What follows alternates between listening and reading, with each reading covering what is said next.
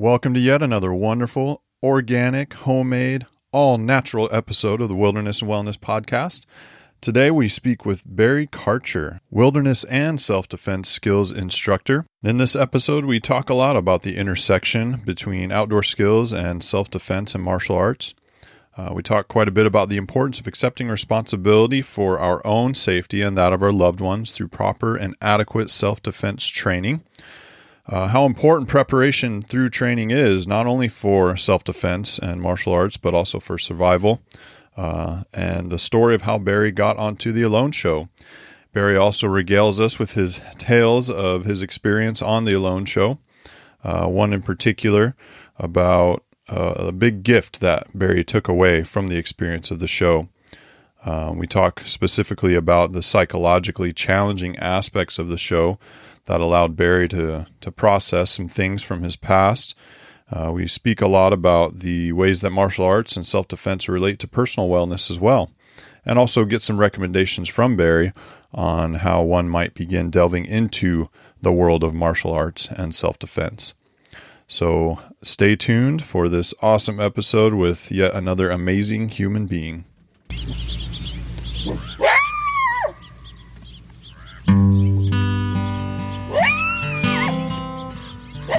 Welcome to the Wilderness and Wellness Podcast. I'm your host, Ron Wallin. This podcast is an exploration of the ways that people can reconnect to the natural world through bushcraft, naturalist skills, and time spent immersed in the nature they find around and within them. We also discuss how this reconnection can increase our individual well-being and that of our communities and the earth. Thank you for joining me.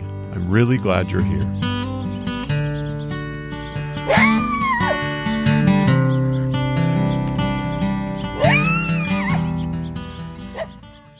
Welcome back, my friends, to another episode of the Wilderness and Wellness Podcast.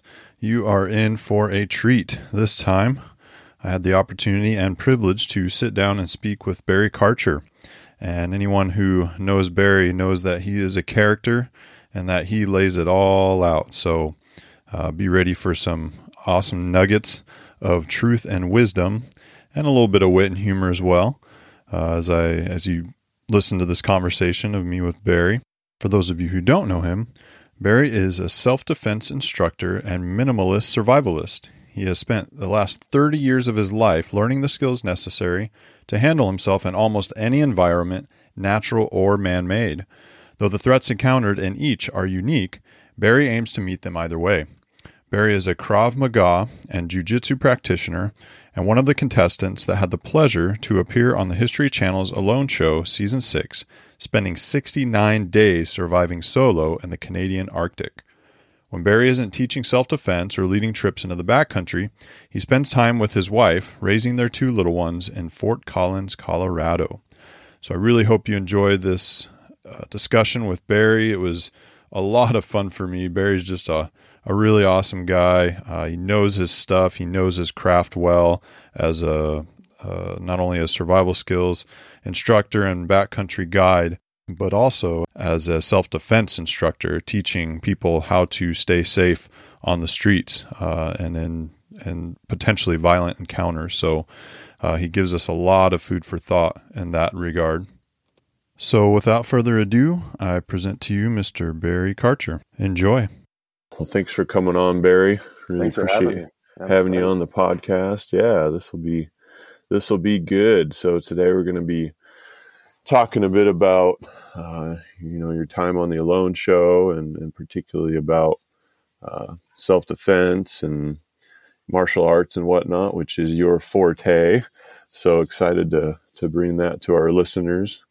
Me too. And explore that aspect of wellness in our lives. So good It's deal. vital. Well, yeah, absolutely. And I am excited for you to tell us more about how vital it is. Right. So, what's your background in this? What got you into, outdoor skills and self-defense and all that kind of stuff? All of us just went out into the woods and played. We built forts. Somebody's grandfather would come along one day and show us something extra. It was a kind of a constant learning process with those mentors that were just naturally around us. Nice. But like, as far as the martial arts and how all of these kind of became fused in my life, like my dad was kind of like a prepper. Like, he was always worried about the end of days, and so, like, growing up in that environment, certain things were stressed over other things. You know what I mean? Right. Like, it was far more important. I knew how to protect myself and my brother and my sister and my mom than it was for me to know how to score a touchdown, per se. You know what I mean? So it was just kind of growing up in a constant state of preparedness, I guess you could say, that Right. brought the outdoors and this martial arts kind of into my fold. Interesting. That's cool. And so, in general, and I feel like you kind of answered that a little bit, but what would you say are the connections between those two fields of martial arts and outdoor skills? And Right. Well, in the beginning, a lot of what I was learning in martial arts had to do with discipline, had to do with respect and honoring a system, whether that system was Taekwondo or Shitaru, or it was always just kind of the forefront of it. And of course, a collection of techniques would follow in those systems. But one of the most important things was whenever I grew older and the reasons for why I was training changed. I'm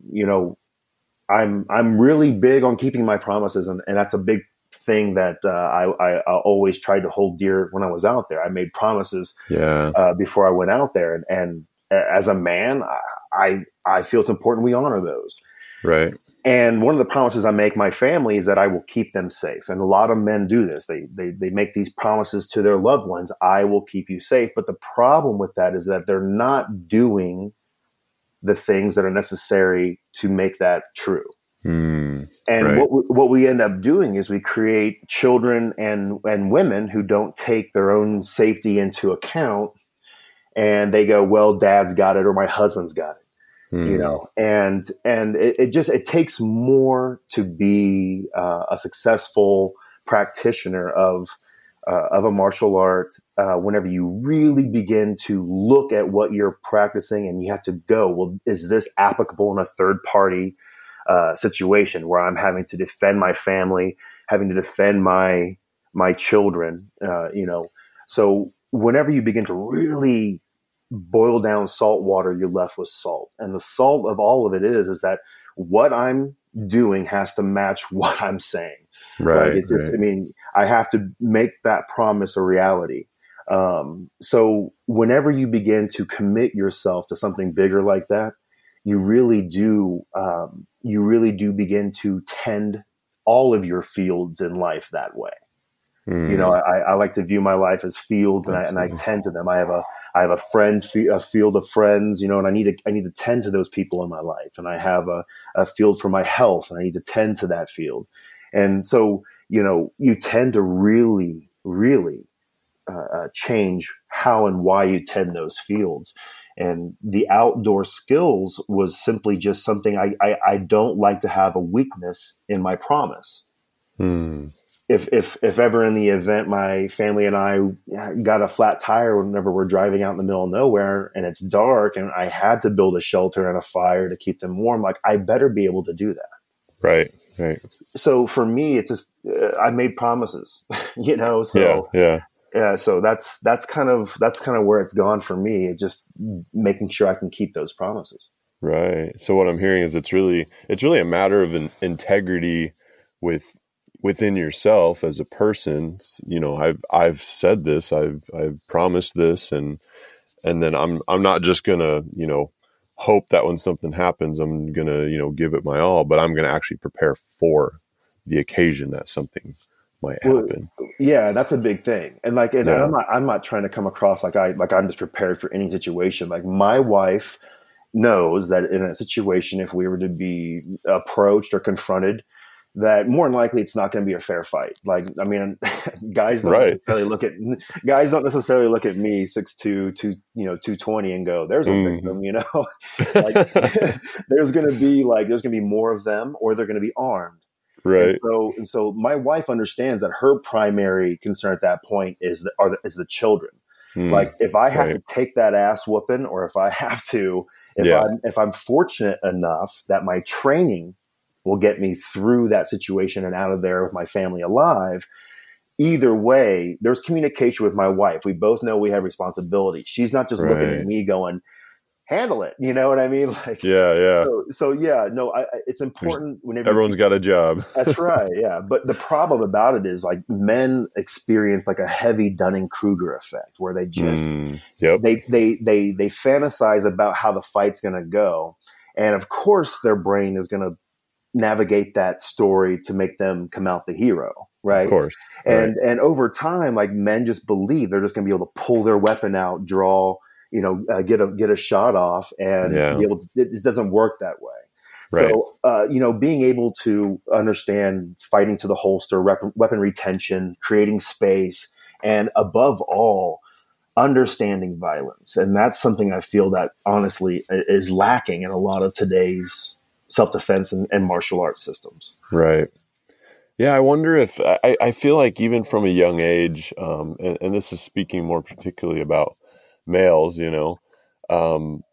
we have this idea that we just can fight, that it's bred within us in many ways. And we think we know how to do it. And we just go through life thinking that we can kick everyone's butt, Well, that's a big problem that is out there, Yeah.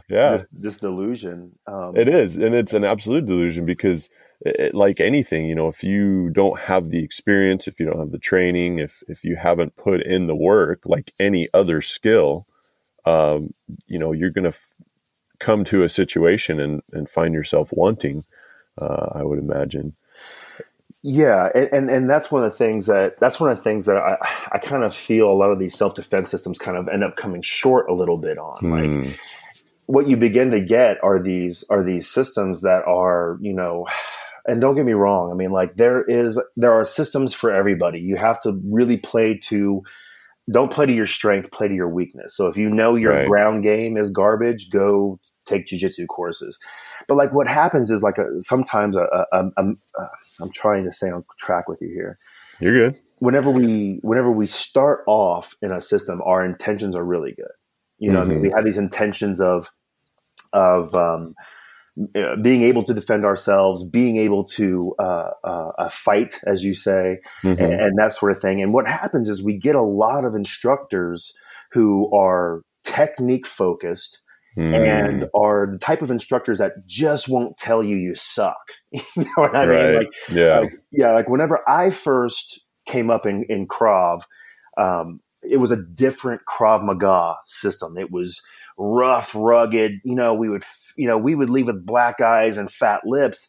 And you had seen a change in the system itself where, it's not that way anymore. It's about, protecting the client due to liabilities and of course, retention, keeping your clients. But I remember Krav Maga was brutal. I had my instructor, Robert McKeeman, a great friend of mine, who literally would say, unfrick yourself. Like, that's how he would, but he used the other word. Right. He would go, here's what you're doing wrong, fix it. You know what I mean? Like, there was no pandering. There was no two things right before we get to the one thing that you're doing wrong. Right. It was just raw. And it taught violence, because ultimately that's what's going to bring you out of a violent scenario, is that your violence is greater than the other person's. Violence of action is how you win. And I'm seeing less and less of that. Like, they no longer teach the head stomp. Like, I was taught in Krav Maga, if you circle to the head, and if they pull a weapon while they're on the ground, you head stomp them. Right. That's not even in the curriculum anymore.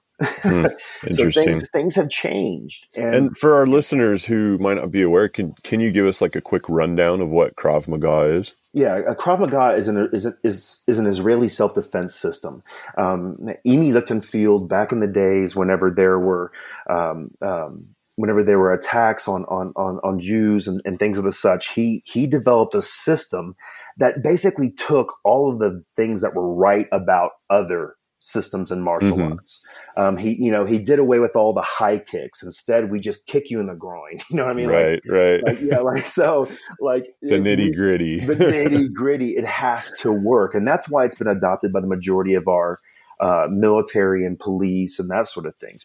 It is about violence of action. It's about disrupting the other guy's OODA loop. Observe, orient, decide and act, all that. Okay. It does all of those things when it's applied properly.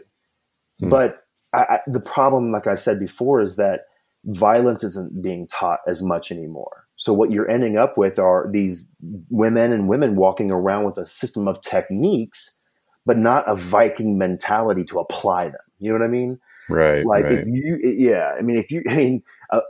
A real fight, a real physical encounter is dirty. It's nasty. It's scary. Your body does weird things with adrenaline dumps. And so if you're not experiencing or getting as close to that as possible, whenever it does come time to defend yourself, all you have is a system of techniques, but you're scared shitless. Yeah, absolutely. So it's important. That's interesting. I see the parallel with that idea and survival and whatnot. It's kind of one of those things where if you haven't prepared for that situation, both mentally and physically, once you get there, I mean, you really don't know how you're going to react.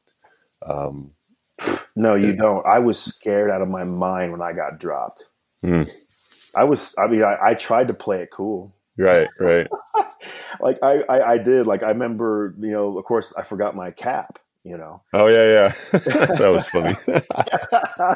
And they came back and I was so scared. I was thinking to myself, like, did I already win? I didn't even want to. Sweet, this is over. Great. But, no, because I had never been in that scenario before. Right. I would have much rather been in a fight against two guys. Yeah. Than to have been in that moment, because I mean, like you said, until you do it, it's all theoretical. But once that theoretical collides with the reality, it's really fight or flight. Right. Yep. Yeah. And there's this book by Lawrence Gonzalez called Deep Survival. And it talks a lot about that psychology of survival, how, kind of in essence, our lizard brain takes over because all high functioning is gone. And I can see that would, like that in my mind, that would be a similar situation, when you're in a self-defense situation, when, you don't even have time to think about it, that adrenaline dump just goes in and all of a sudden there goes all your motor function, there goes all your fine-tuned thinking, all that stuff out the door. And if you don't already have those tools ready to go because you've trained and practiced, you probably will not react the way that you want and hope to, and meaning you might not survive that encounter.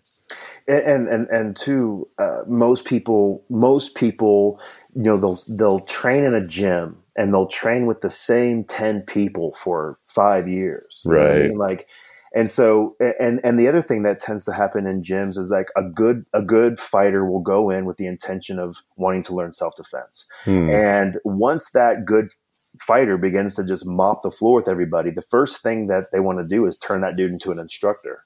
Right. And so I feel, okay, that's natural, but that's the business side of things. But like, if it was truly about self-defense, they would go, hey, look, we have nothing else to offer. You need to go find another gym. Right. And that's a problem that tends to produce more of the same, but yeah, being able to stay in the fray, not get caught up in, I could be an instructor. But if your true intention was self-defense to begin with, now you need to go and find a weakness. Go to a gym where you are getting beat up, and find your edge. On your edge. Exactly. But it's hard to really duplicate what the History Channel does with Alone.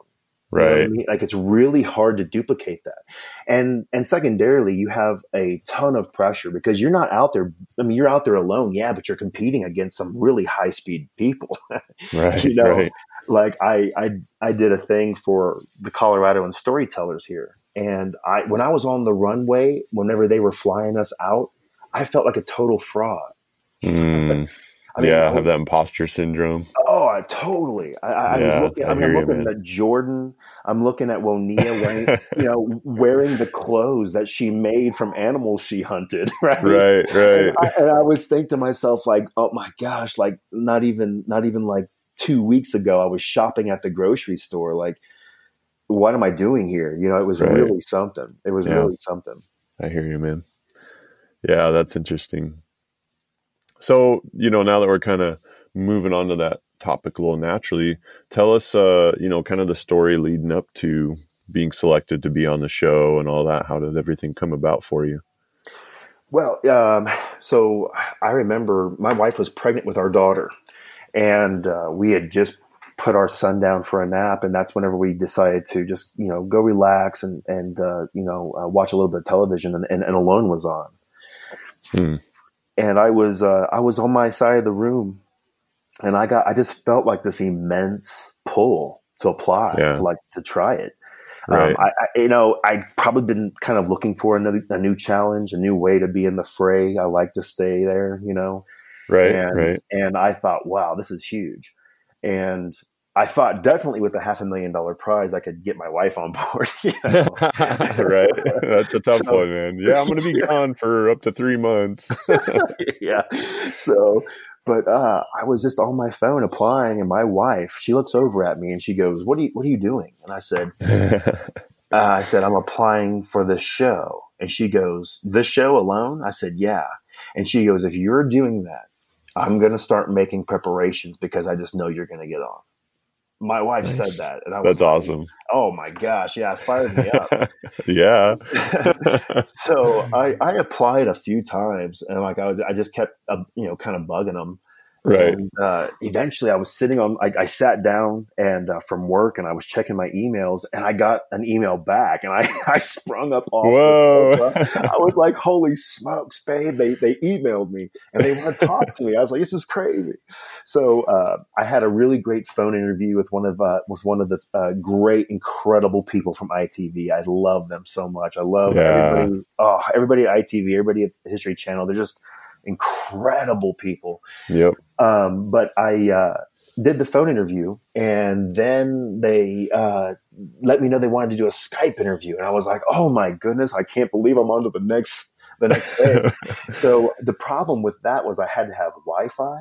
So like I lived in a suburban area. Like I didn't just have like woods around with Wi-Fi. Right. I'm in my backyard trying to make my fence look like I'm outside. Like I'm I'm haying. I'm trying to like manipulate bushes and bend them over. Like, look, because I didn't know they use those things sometimes. Right. Yeah.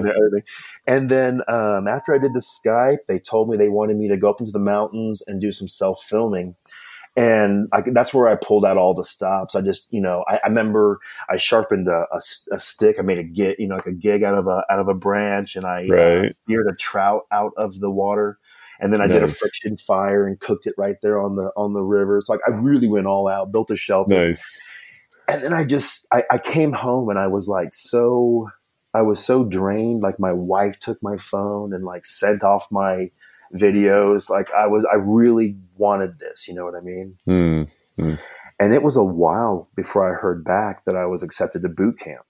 And that's whenever we met, you and I met there. Right. And that's whenever I saw the caliber of people that had been reduced down to how many were 24 of us, right? I think it was 21. Yeah. 21. And I was like, wow, man, these people are over the top. I mean, there was like SEER instructors. There was like people who own their survival schools. There was people like you who live it. And then I remember giving it my all, like we all did. But I think the turning point, man, honestly, was that final interview they had whenever we were with the executives. Mm-hmm. Like that, I think, honestly, is what turned it for me, because I was awesome. Like, I was 100% honest. Like people were coming out talking about some of the questions, and I was like, if they ask this, I'll say that.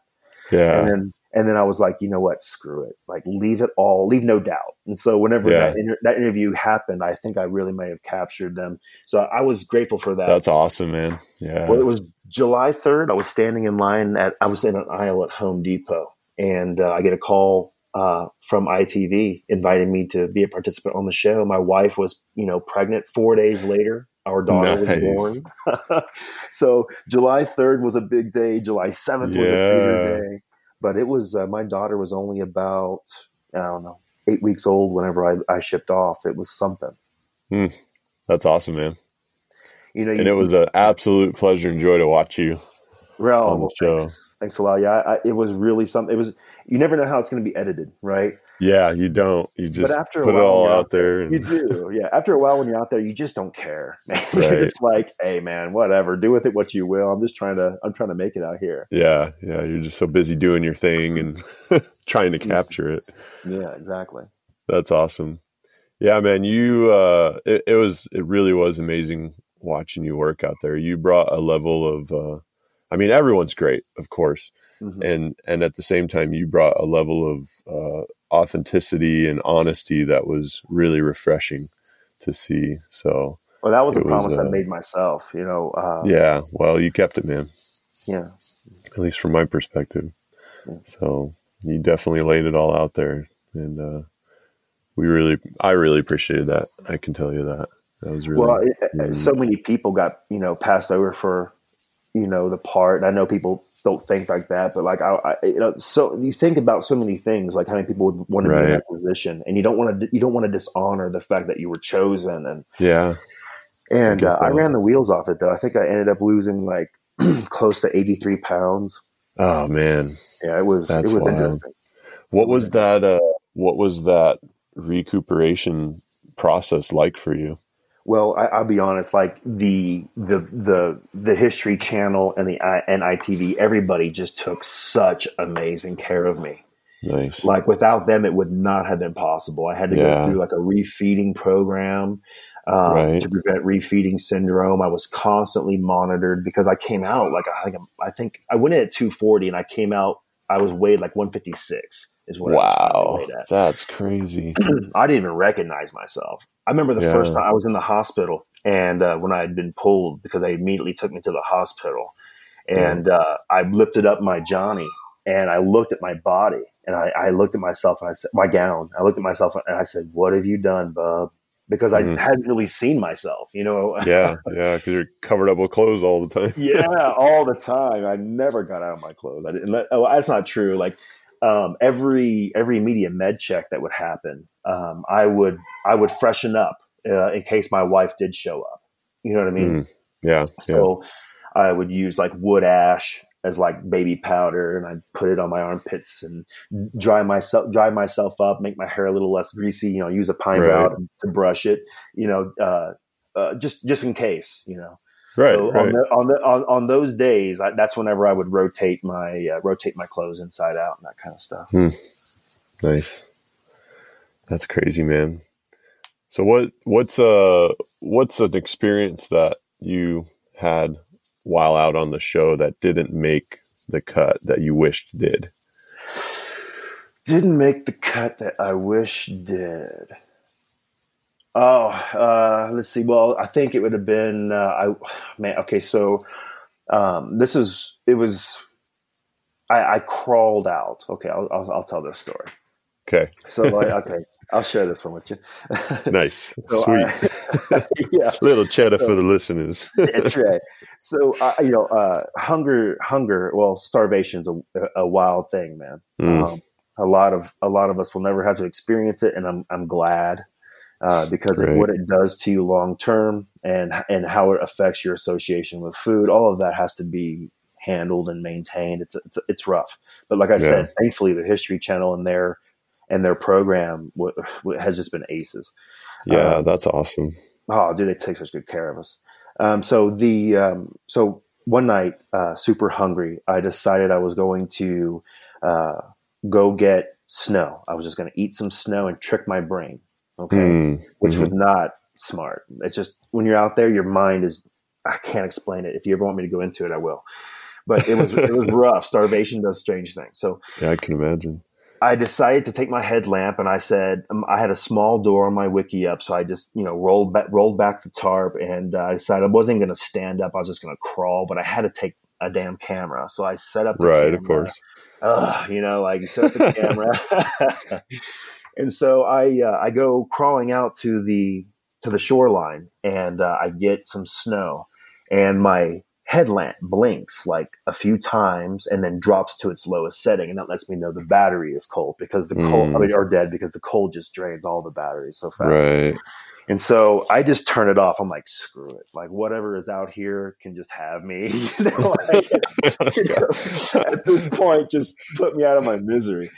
So, but I'm sitting there on my hands and knees, scooping snow into my 2-quart pot. And I just rock back on my knees. I rock back on my feet, and I look up, and there's the Aurora Borealis. Oh. And I just take my hat and everything off, and there I am. I'm in that. I've never felt so connected and so insignificant at one time. You know what I mean? Wow. Yeah. And I wished I had made it because it was a moment that was super empowering. It was a moment that was, I think everybody wishes they could see the Northern Lights. Right. But right. I think also, like, in that state of desperation that I was in, like being able to see that gift was like super important. Wow. So I wish that would have made it, but there's so many that you wish would have made it. And a few, of course, and a few you wish that hadn't. Like, I don't know what the hell the air guitar was about. Why in the world did my air guitar make it? I don't know. They liked it apparently. Evidently, they thought you were a pretty good air guitarist. Well, you can't sing out there. That's against the rules. Really? Because of copyright or whatever. Exactly. Yeah. Okay. So, that's a shame. It is a shame because music is such a huge part of my life. I love this. Of course. Yeah. So, you have to just do what you got to do out there. That's cool. That's a good story. I can imagine that would be such a profound moment. I can hear that in your story, coming from you, that it was a very impactful moment. And those are, as far as the natural world and being at one with it, so to speak, those are the experiences I feel like, at least for me, that I really live for.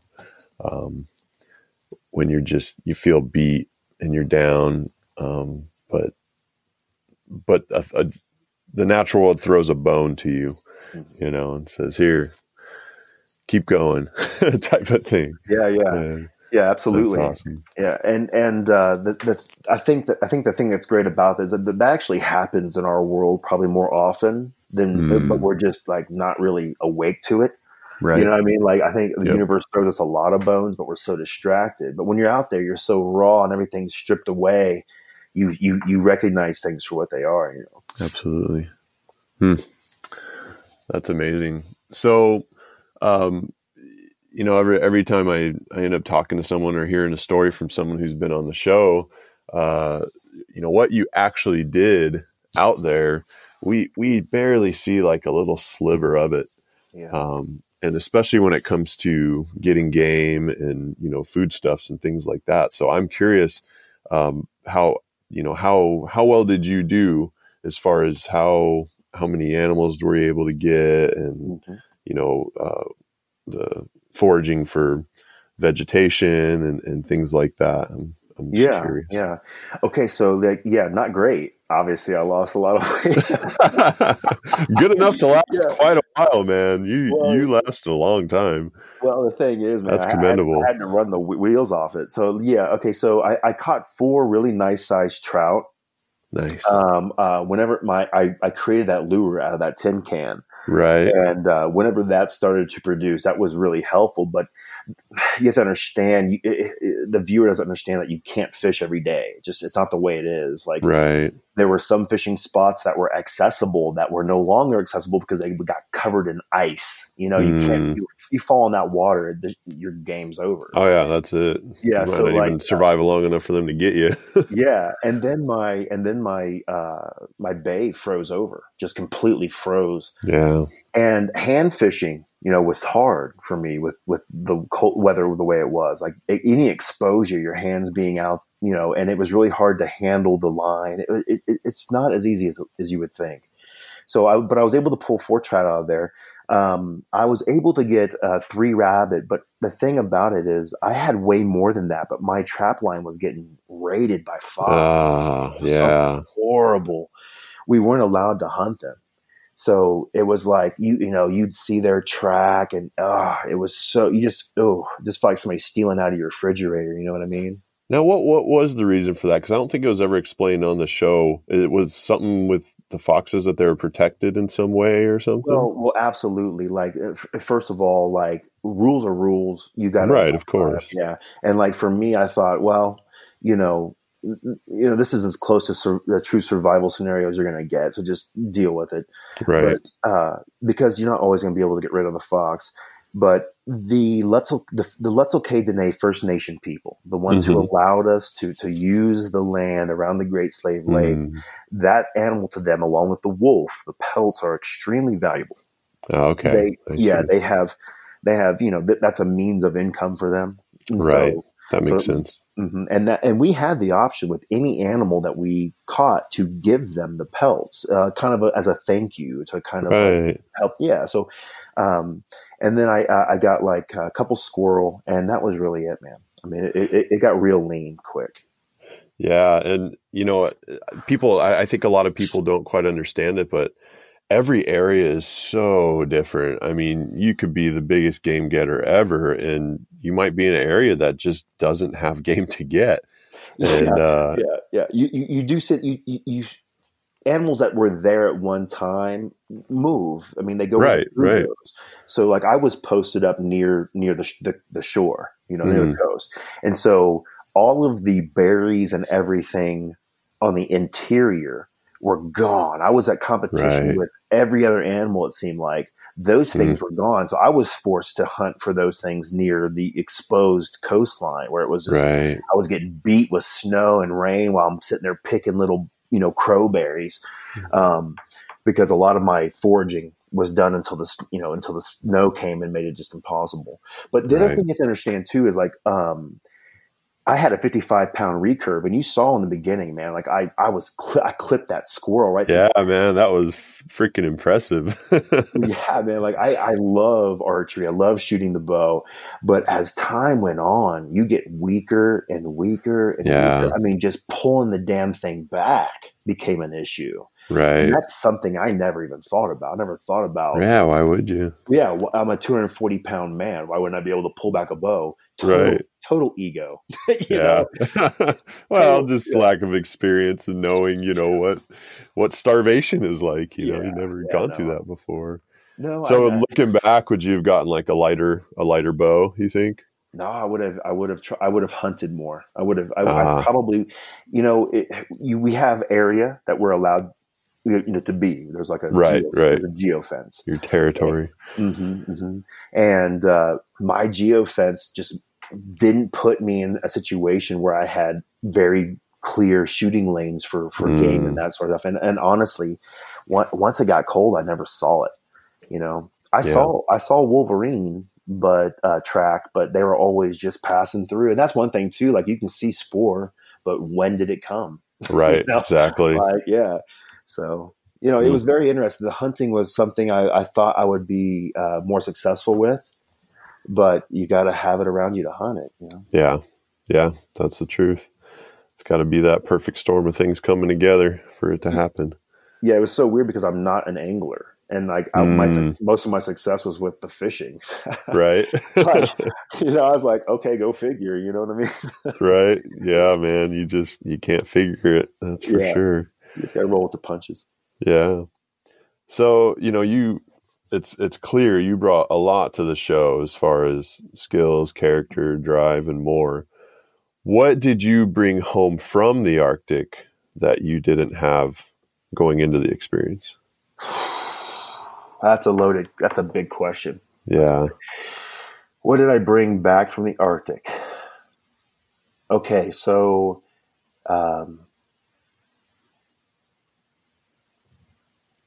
I came back healed. I came back healed. Are you willing to go into that more? Sure. Yeah, absolutely. I remember I told you I was going to be honest. Please. Yeah. That's what we want. Okay. So, one of the things that maybe doesn't get discussed enough is like the psychological aspect of what's happening to you out there. Right. And it's different for everybody, so I'll just tell you what my perspective and how things were for me. But what you experience out there is your brain searching for answers, looking for, going through your limbic system, trying to Right. make sense of it all. And what happened to me were memories came back full strength. They didn't come back as snapshots. They came back as movie reels with audio, and they would even sometimes have scent. So and they weren't varnished the way that we tend to do with our memories to protect ourselves. They just come back and they let you know damn well, hey, I grew up in poverty, where hunger happened. I grew up in a situation where we were homeless, and laying on that cold floor where I was in my shelter one night triggered the memory of me, sleeping inside of a van whenever my family was homeless in a mall parking lot. Yeah. And that's something I hadn't thought about, nothing, Right. And whenever those come back, there's no cheerleader there. There's nobody there to wrap their arms around you and say, hey, let's talk about that. Or, hey, that had nothing to do with you. You were a child. You just have to sit with it. Yeah. Oof. And a lot of people either dive headlong into that, or it takes them a different route. You said that I was super open and honest with the experience on the Alone Show. I knew that was the only way I was probably going to be able to make it, was if I didn't hide from those things that were going to surface. If you remember at boot camp, Lucas said that the longer you're out there, it's like an inky blackness that's going to come. And I do remember that. Yeah. So Lucas gave us a little bit of that heads up, and I had time to think of that in advance, like, what is some of my inky blackness? So when you're out there, we were in our bags for sometimes 14, 15 hours out of the day. I was trying just not to freeze, right? Because the daylight hours got so short. But whenever you're there, your mind is searching and working, and memories come back, and they're almost like little trauma reenactments, if that makes sense. Yeah, absolutely. So, you have to be willing and ready to dive into those things. But in the process of me not fearing that process, I would literally stop whatever I was doing, go into my shelter, lay down and go, all right, this is the problem I'm having. This is what I'm feeling. Let's work it. So by doing that, I came back with a lot of things that I didn't really know were problems. Right. Yeah. With a much better understanding, a much better grasp, but more importantly, my power back over them. Yeah. So and that's the healing right there. Exactly. So, I may have not won the show, but I think what I came back as a better husband, a better father, a better friend, a better brother, a better son. I just came back improved and with a better understanding. It's been life-changing. That's a gift, man. Truly. That's amazing. Yeah. I feel, in this fast-paced, busy, always doing something world we live in, we don't take opportunities or have opportunities to sit and allow things like that to come. And we're all walking around carrying all this baggage all the time, and it's affecting us and we don't even know it. But then you hear stories like this where, you're out and you're in, a natural setting and suffering and all this stuff. And you've got nothing to think about but being in the moment. I can see how those things would surface. And it's amazing the way that the human body works. When you do have so much going on, like you said, you build up those protections so that you can deal with what's right in front of you. But I do think that we intuit our mind and our body and, our being, as it were, intuitively knows, okay, I'm in a place that we can deal with this now. And that's when things like that surface. Does that ring true with your experience? Well, if that's the case, I'll be honest, I could have done without it. Right. Like I was taking my beatings from all sides. And I've done a lot of physical things in my life, right? Like I've done marathons, ultra marathons. I've done a lot of these physical things. And like you have like these three aspects, right? Like you have this mental, physical, and emotional. Like whenever I ran marathons, it was never emotional. There was no emotional aspect. It was just physical and mental, right? Right. And even those weren't even really pushed to the max. But like something like this pushes all three, the mental, the emotional, and the physical. I mean, it cranks it to 10. Right. You're ramped up to 100. So you're catching it from all sides. There's no reprieve. Your body is doing what it has. It's breaking down. It's slowly weakening. Your mental state is altering. Like I forgot what my children's faces look like. I mean, that's my brain went straight to what, like, we don't need to know that. That's not important. Right. Whenever I came out, I had to get new clothes because nothing fit me. I didn't remember my PIN number. Like your brain just goes, doesn't matter. Right. Yeah. You don't need it. You don't need it. Forget about it. So like, I mean, like I could have done without it, but like the fact of the matter is, like, if you don't think you're going to, like, I don't know what everybody's intentions are going into a show like this. Right. For me, like I knew I had to set a standard for my children. And I mean, how was I going to tell them to hang in there, down the road if I didn't hang in there? Absolutely. So many promises. You see what I'm saying? Absolutely. Totally. Yeah. So like, so my intentions right from the jump were I'm going to win this or I'm going to leave in a bag. That's how this is going to go, Right. And, but your brain, man, it does. I could have done without it, but you're right. I think it had no choice. It had no choice. Like your brain, you have no control over what's happening or you just don't. There's nothing to distract you. You can, I mean, some people make, like Fowler made like 1,000 spoons or something like this. You know what I mean? You know what I mean? Like I didn't want to do that. I just approached it. You know what I mean? Yeah. Interesting. Well, as difficult as it sounds like it was, it's, again, what a gift that you were given, and not just for you, but for those closest to you. That's a big deal, and that's really cool that you're able to have that experience, even though you probably didn't think it was so cool at the time. Like, I'll be perfectly honest. It's only been within like the past like 5 months I thought it was cool, because your survival doesn't stop once you're pulled out of there. Right. You know what I mean, you have to. You come home with a whole new set of things you have to address.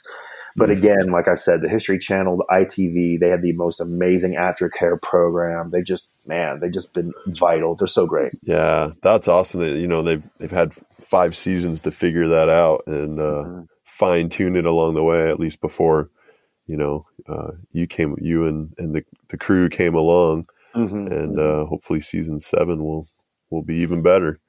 So that's crazy. So how, I can imagine the answer to this question, but in what ways did your self-defense and martial arts training help you while out on the show? Like, I don't really know. Like, yeah, it's a different fight, man. It's a different fight. Totally. It's a different type of fight. Like I said, I would have rather been fighting 2 dudes than been on that rock on that day. But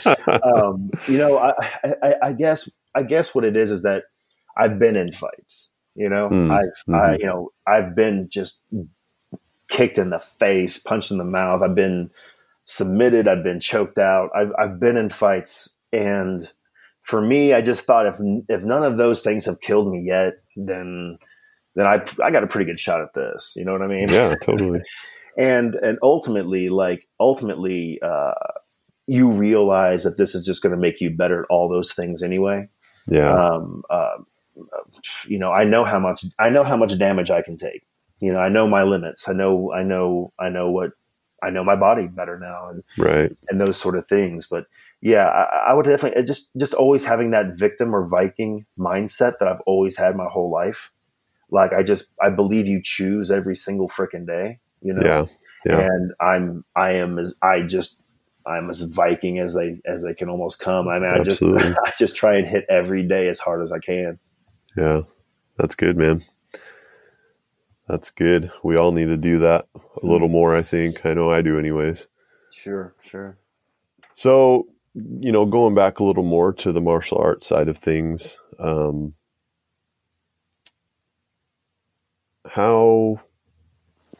me think how to phrase this question. How does martial arts, and there might be an obvious answer to this question, but how do martial arts and self-defense relate to one's health and wellness? Yeah. Well, of course, there's there's the sense of wellness that comes from feeling you can protect yourself. Right. A lot of people, there's a sexual assault every 98 seconds. Yeah. Let that sink in. You know what I mean? And a lot of people just kind of have that "it can't happen to me" mentality, right? Right. And unfortunately, in the self-defense world, we oftentimes as instructors are charged with the empowerment or the re-empowerment of people who have gone through something. Yeah. You see? Okay. So, we have the ability to see someone come in as a victim, and then through instruction and through training, we develop a Viking mentality, almost where now the individual is re-empowered and they have the almost, I wish I was this person when that thing happened kind of thing, Yeah.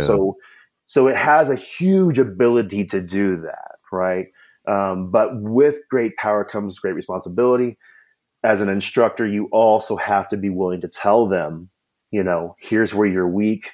You need to strengthen that. We didn't pass you on this test because of this, and this. You need to go back and work on it. Right. These sort of things need to be also kept in mind whenever you're working with folks. But the health, the wellness, of course, you get a great workout. But that should never be your intention. Like nobody should ever go, well, I'll get a good workout and, I'll learn how to fight. You should always be, it should be the other way around. I'm going to learn how to fight. Right. And if I get a good workout, cool, Right. But yeah, there is that shift, where you can see people going from a victim to a Viking standpoint. And whenever you're talking about predatorial, scumbags, right. Oftentimes they're looking for the person who looks like a victim. Absolutely.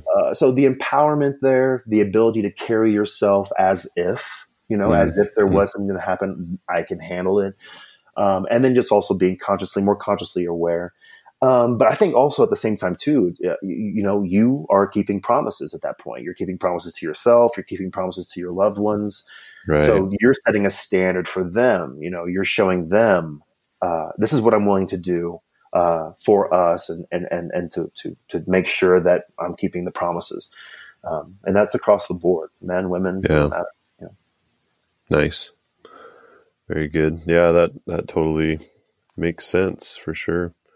So those who are listening to this who might want to, might be inspired by your Vikingness to delve into the field of martial arts and self-defense and all that. What would you recommend? Well, that's tough. Okay. So, here's the thing, like I'm not going to sit here and go, this is the thing to do. This is the self-defense system. This is the martial art. You go do this and you're good. Yeah. Like, to be perfectly honest, I would just say this. Okay. Look for a gym that is focused, hyper focused on fight training. If it's a CrossFit gym that teaches Zumba, yoga, and then like every now and again has a fight class, that's not what I'm talking about. Right. Find a gym that teaches violence. Secondarily, like, speak to your instructors. Like, don't be afraid to ask your instructor, have you ever been in a fight? Right. Like, Right. have you ever, I mean, like, don't be, You ever been punched in the face? like, have you ever been physically attacked? I don't mean sparring. I mean, like, really investigate who and what you're working with. And the other thing is, don't bring feelings to the gym, right? Like, don't go there needing to be told you're doing well. Don't go there needing acceptance or community. Like, go there, fight your ass off, learn to train, be told you suck and be okay with it, fix it. And whenever you become the better fighter in that gym, it's time to go. Yeah. So like, that's the best advice I can give somebody, is just to stay in the fray, stay working.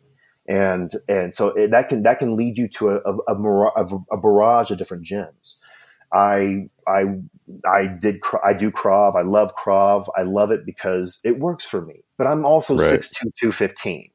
Right. So right. a lot of things are going to work for me, Right. Exactly. I mean, that may not be what's needed for the 90-pound, 70-year-old grandmother. You feel me? Right. Like, so yeah, definitely.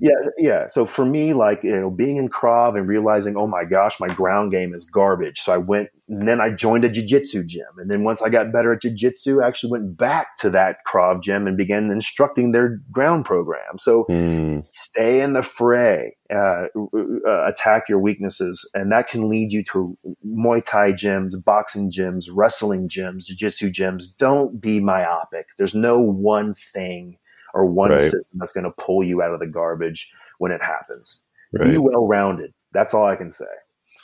Nice. And I feel there's a lot of people, maybe some people listening to this, who are just quite honestly very uncomfortable with violence. And I get that, but the sad reality is violence is a part of this world, and knowing how to enact violence for the good is a real thing. Can you speak to that a little bit and maybe help allay some of the fears of people that are not comfortable with violence? Okay, so yeah, that's something that honestly, like, I'll be perfectly honest.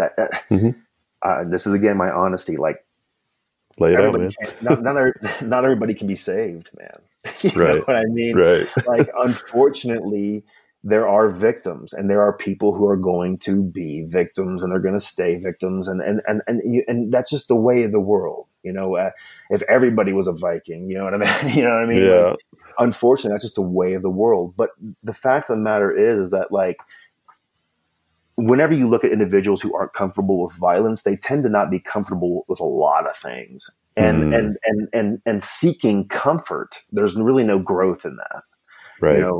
So like I said, not everybody can be saved. If comfort is what they're seeking, if they're just hoping it doesn't happen to them, well, to be perfectly honest, there's a population of people like that who are a buffer between the bad guys and my family. If that makes sense. Yeah, no, absolutely. I get that. Yeah. The statistics of my family having to experience a violent encounter actually decreases. Right. So from a standpoint where, again, like, you get to look at it, am I coming at this from an instructor's point of view, or am I coming at this from a true self-defense standpoint? A true self-defense standpoint is, I'm glad they exist. Right. You feel me? Yeah, they're going to exist whether you are glad or not. So that's right. Yeah. Might as well be grateful for it, right? But that's the reality. That's the way I see it. And then the other side, though, there's the other side as an instructor, where you just kind of want to help them. You want to guide them and help them understand that, like, look, your life is worth fighting for. Right. Your value to your loved ones and to your friends and to the world is worthy of you being uncomfortable for a little while. You know what I mean? Right. But you just do what you can. I think whenever you're in the fight game long enough, you just kind of come to some realizations. You go in all starry eyed. You just want to pull people off the street and save them. But you have to want to walk through those doors yourself. Right. Well, and you alluded to it earlier, where there's this idea of when one does have a victim mentality, they're a target. They sure they predators know prey. They know what prey are easy and what prey aren't, and that goes for the natural world and for our I guess it is still the natural world because we're part of it, but in the more modern society sense, predators as human beings against other human beings, Right. they know what prey looks like. And just getting rid of that victim mentality and being empowered and feeling confident and knowing the right things to do and being aware and all that right there is going to, dissuade a situation just, from ever happening, in many cases, I can imagine. Well, And that's the so, thing. Like I was talking about how I view my life as these fields, and I tend to my fields, right? right. Like that's the same way. Like if you gain empowerment in one area, it's going to affect all the other fields. Absolutely. Suddenly, friends who use you because you're a victim, they're not around anymore. You realize what they're doing. You see what I'm saying? Right. At work, you're no longer the yes man or woman. You can stand up for yourself and go, no, this plan's not going to work, or this is, it's like the empowerment seems to have like a chain effect, because I rarely see a victim who's only a victim in one area of their life. Right. You know what I mean? Like, you feel me? So that makes sense. Yeah. So like, the empowerment has a much furthering ripple effect in your day to day in your life than you can imagine. Yeah, I could definitely see that for sure. And that's why, I feel this conversation is one that I've been having along with the lines of the natural world in general too. And right now we're talking more particular to self-defense and street survival, if you will. But when you're out in nature and you start bringing that into your life in a similar way, it affects other parts of your life in a good way as well. Sure. Absolutely. And so I totally see that with self-defense too, that, when you have that confidence, that's going to transfer. And when you love yourself enough to want to protect and take care of yourself, you're also going to love yourself enough to tell people that have been taking advantage of you no more. Yeah, you're done. Yeah. So that's cool. That is. And if for nothing else, that would be worth it to get that, that kind of training, because, and the thing that I keep hearing from you over and over is that, it's not just physical training, it's mental training as well. It has to be. It has to be. Yeah, it has to be. If you're there just collecting techniques, if you're not visualizing the fight, if you're not visualizing your attack, or if you're not putting yourself through the paces, I mean, it's all mental. You have to know how much damage can I take? How far can I push this thing? Right. But it is a great thing to see. And I think what it does is it also is in regards to the natural world. We do it, whenever you begin to know how to build your own shelter, you don't carry a tent anymore. Right. You don't need that anymore. Whenever you can make friction fire, you don't take a striker. You know what I mean? You don't take matches or a lighter. You just, you have this level of confidence but again, you have to stay in the fray. You have to be challenging yourself and preparing that mentality. Absolutely. Cool, man. Thank you for that. So, I was doing a little research on you, and I find this thing called the Barry Karcher experience. Oh yeah. And that looked really sweet, man. Tell me more about that. Yeah, man, it was a really fun thing. Okay, so Hike It LLC, I'm working with them. They're just an incredible guide company out here out of Fort Collins, Colorado. They're going to be expanding their trails coming up in 2020. It's really fun. But yeah, so the Barry Karcher experience, so one thing, if I can just be bold, one thing I noticed is that, do. Wouldn't have you any other way. Yeah, I know. And you wouldn't have it any other way either, be honest. That's right. I know. Okay, so one thing I noticed about the survival world is that a lot of it is it's taught by people who just I feel like they just walked off a Civil War battlefield. You know what I mean? It's very, very dry, and it's very matter of factly, and that sort of thing. And what I understand is that that doesn't always resonate with folks in the best way. And I wanted to bring something different, a different type of experience, an experience that is more interactive, way more enjoyable in regards to just natural humor involved, and also the storytelling experiences.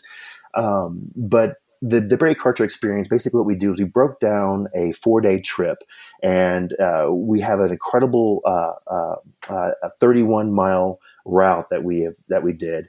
And we broke it down into 4 days, and these days provided us with something along the way to educate. So in the first part of the trail, it was foraging. I was able to show, different types of mushrooms and plants that were edible. And then the next day, of course, we were able to fish. Third day, I was able to teach traps. The fourth day, we taught shelter building, and it was really fantastic because I already had shelters pre-made. So coming up on them, we were able to already have things. You have to spend time with all of that, Right, of course. Yeah. But what it was really you have a ready-made example. Yeah, right. Yeah, ready-made example. But it was really just kind of cool because people who wanted to come and meet me were fans of the show. You know what I mean? Right, It was pretty wild. We had that's awesome. Yeah, man. We had a couple from Oregon, a couple from Montana, a few guys from Florida. So it was very neat. And it was just kind of surreal in a way that people would travel to actually, to hang. I can't even get my family to visit. You know what I mean? So it was interesting to me that these folks just wanted to kind of hang out and hear my story. Yeah. And, getting back to the things, the Barry Karcher experience, honesty is a big thing. So for me, a lot of these individuals, opened up. And I was able to help guide them through a little bit of what I had been through and assist them in ways. And so it's just really an immersion, not just into survival, but also, humans and groups as a whole. We spent time and we got to know each other. I mean, of course I taught, that was fun, but it was the Barry Karcher experience is more just about, being present, having fun, using humor. Of course, I like to be I'm a wisecracker, but so yeah, the Barry Karcher experience is just a different play on it. I'm just trying to be a little more upbeat, a little more fun with it, right. And present information in a new way.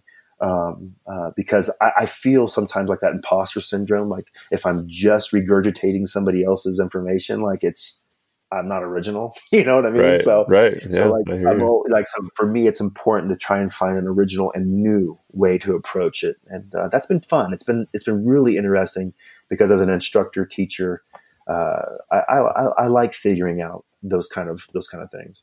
Yeah, totally. Yeah. It's a new fray for you to be in. Sounds like. Yes, exactly. Yeah. At least in this type of setting and whatnot. Well, I've never done it. It was so strange. I didn't realize how many people didn't know how to set a trap. I didn't know. It's weird. Yeah. I guess you don't know. I mean, but I grew up in Kentucky.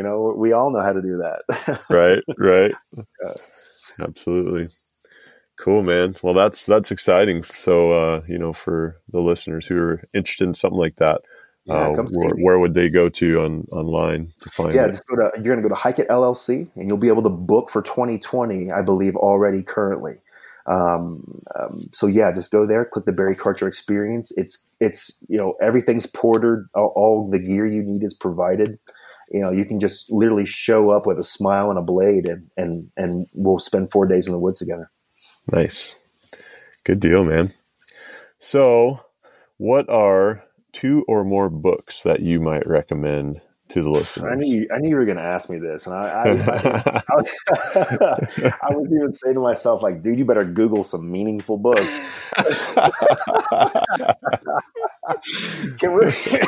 Oh my gosh. Can we skip this one? I have to be honest. Okay. Here's the thing. Okay. So I don't read for enjoyment. I read for information. You know what I mean? So there's nothing wrong with that. Yeah. I just for me, I don't know. I get more enjoyment reading like a field wilderness survival, backcountry. I enjoy reading those kind of things. Right. So I don't know, man. I mean, skip the question. Sounds like I don't read. I don't read anything interesting. I don't know. Well, I think people might find what you do read interesting, more so than you think. So let's put it this way: if you were to go out into the woods right now and want to learn something while you're out there, want to practice a new skill or something like that, and you wanted to take a book with you as a guide, what would you take? Well, right now, I have this really incredible buff made by Wazoo Survival Gear. Oh, cool. Yeah, man. Have you ever seen this thing? It's like a scarf, but it has all these medicinal plants on it and like their uses. I think Nicole actually helped them. Yeah, I remember Nicole Appelian promoting something like that. Exactly. That's man. cool. She's incredible. Anyway, Nicole. Yeah, I love Nicole. She's awesome. She's incredible. I mean, she's an encyclopedia. Absolutely. Nicole was the one who actually, when I saw her on the show, who began making me realize, man, my foraging game is weak. I think everyone's foraging game is weak compared to Nicole's. I know, man. She's like, oh, black licorice. I'm like, I wouldn't have known that from any other thing out there. It's impressive. So honestly, if I want to learn something, it would be foraging. I'm always trying to, especially now, understanding how vital food is. Right. Yeah. For me, the foraging aspect has been really, really fun. That's cool. Yeah. So I would take a foraging book out, and then I would probably take a night navigation book. I want to learn how to navigate by the stars more. I would like to learn that. That would be pretty, because just not having to rely on compasses or GPSs, that kind of stuff is cool. I like that. Yeah, totally. So yeah, I'd take those 2 books out. That's what I would do. Okay, cool. Yeah, I'll throw some recommendations in the show notes for those. Yeah. Off the top of my head, for really any navigation and at all, there's a really cool book, and it's an older book, so it's good because those old people, back in the old school days, they really knew what they were doing. But there's a book called How to Navigate Without Map or Compass, by Harold Gaddy, I think it is. And it's a cool one, man. He's got some really cool stories. He tells this one that I like to tell.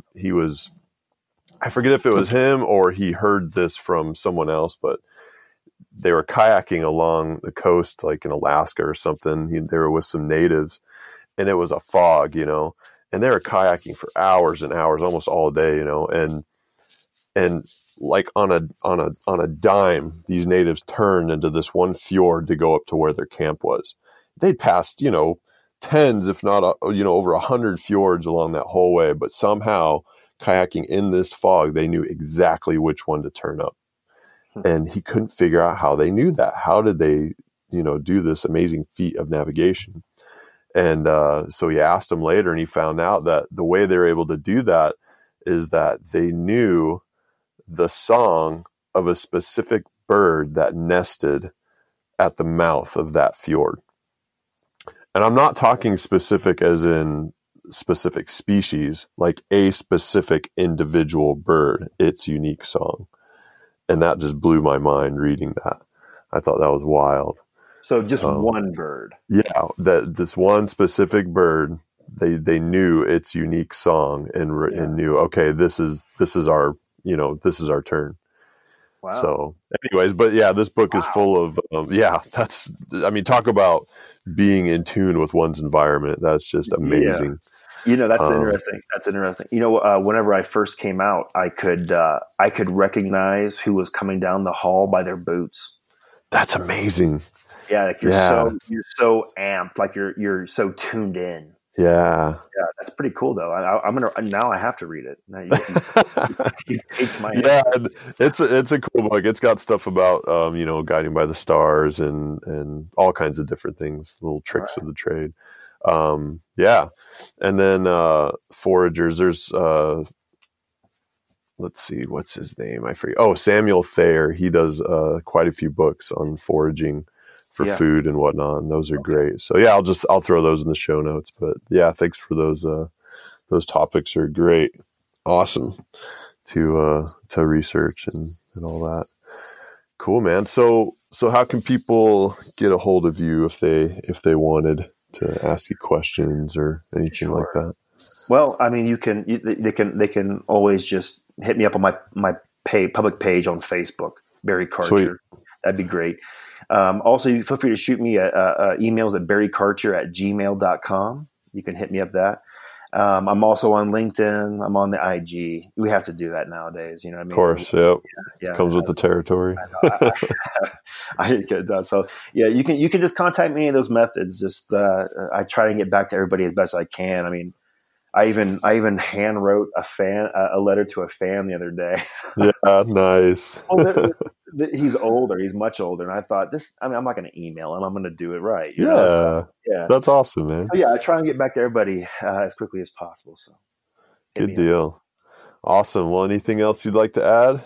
Yeah. I would like to give a shout out to a few of my sponsors that I've been working with closely. Please do. Wild Blue Survival Gear, they're fantastic right there here in Colorado. Hika LLC, you guys have been fabulous. McLeod Windows in Cincinnati, Camo Crane in Cincinnati, and the Ripple Wine Bar in Cincinnati. Thank you guys so very much. Good deal. Yeah, thanks everyone for supporting Barry, and thanks Barry for supporting everyone. You know, with your skills and your knowledge and your just your overall attitude of getting after it and getting it done. It's quite the example for me, and I no doubt for others as well. So really appreciate that. Appreciate you coming on and sharing your knowledge and all that. And yeah, it was an honor. I had a blast. This was fun. Yeah, it was fun. Yeah. Maybe we'll do it again in the future. Do it. Yeah. All right, brother. Thanks. Thank you. Have a good one. You too. Bye-bye. Bye. Well, as always, I hope you enjoyed that conversation with Barry, and I hope you got as much out of it as I did. Sure appreciate Barry's demeanor and his Viking attitude. It's refreshing in this day and age to have someone that knows something so well and is able to teach us about it in a good way and help us understand and give us some food for thought in our lives and how we present and conduct ourselves. And so I just really appreciate that. Barry's the kind of guy that you want to go to learn these kinds of things, you know, in this case, of course, self-defense and martial arts and also outdoor skills as well. And they all wrap into that package of wellness that we talk about. So appreciate you, Barry, for coming on and all those who support Barry. And go ahead and check out Barry's links. Go check him out on Facebook and Instagram and all the others and see what his sponsors are all about as well. It's important to support those that support all of us. So appreciate that. And as always, you know the drill. Show me some love. Go do some reviews and share with your friends and all that good stuff. If you get value out of this, I appreciate anything you can offer in that regard. So again, I hope you really enjoyed this. I hope it helps you in your life somehow or another, even if it's just having an entertaining commute, whatever it is that you come to this podcast for. I hope you're getting it. And I'm always open for feedback. And you can send that to ron@coyotespath.com, or you can hit us up on Facebook or Instagram or, all those kinds of places. So have a good one, and we will see you in the next episode.